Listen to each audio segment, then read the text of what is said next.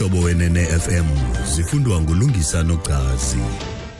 Eliphambili lonyuke layakutsho kwishumi elinesibhozo inani labantu abasweleke kwingozi eMpumalanga.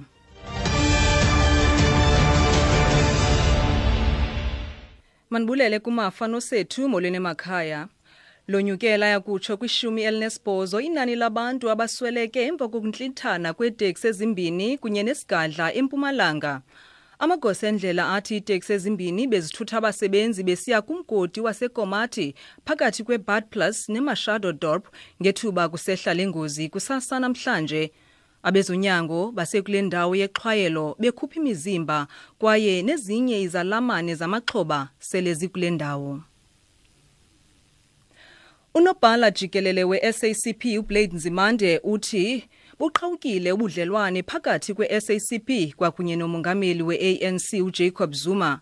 Ebecacisa ngesigqibo sokumema usekela mongameli uCyril Ramaphosa ukuba azokuthetha kwinkongolo yalombutho eqala kwiveki ezayo. Unzimande ebethetha kwinkomfa yemigaqo-nkqubo ye-ANC eRhawutini. Uthi isigqibo se-SACP sokungamemi umongameli Zuma yinto abavumelene ngayo bemxhelomnye njengekomiti yalombutho. The SACP feels very strongly that the trust between itself and the president of the ANC is broken. We don't work like that in the alliance. We work with whoever is elected, but in this particular instance, the SACP feels very strongly, that things that we had reached an understanding around in the lead up to Polokwane have been broken. Uthi SACP iqinisekile ukuba akukho kuthembana phakathi kwayo nomongameli we-ANC. Nangona kunjalo uthi abasebenzi ngolo hlobo kulombutho uthi basebenzisane naye nabani na otyunjwe njengomongameli, kodwa ngoku i-SACP ayisaboni ngolo hlobo.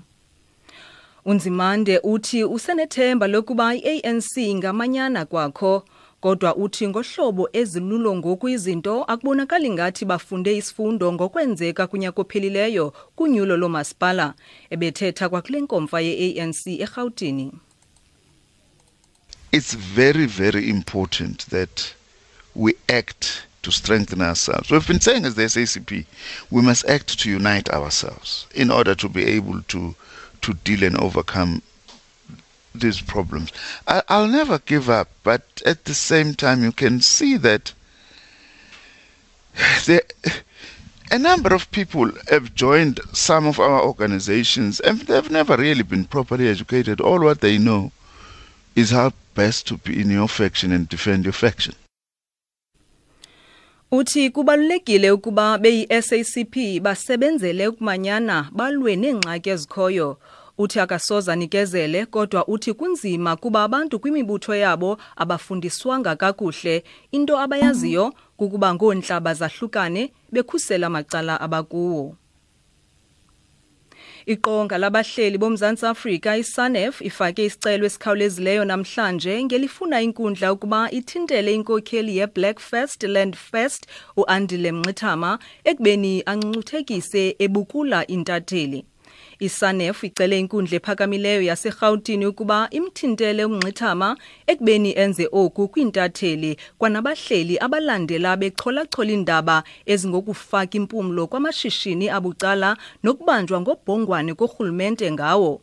Oku kusemva koqhankqalazo oluqhutywe kwikhaya lomhleli uPeter Bruce ngolwesine weveki ephelileyo, apho umhleli wendaba uTim Cohen nomhlalutyi uKarima Brown baye boyikiswa khona.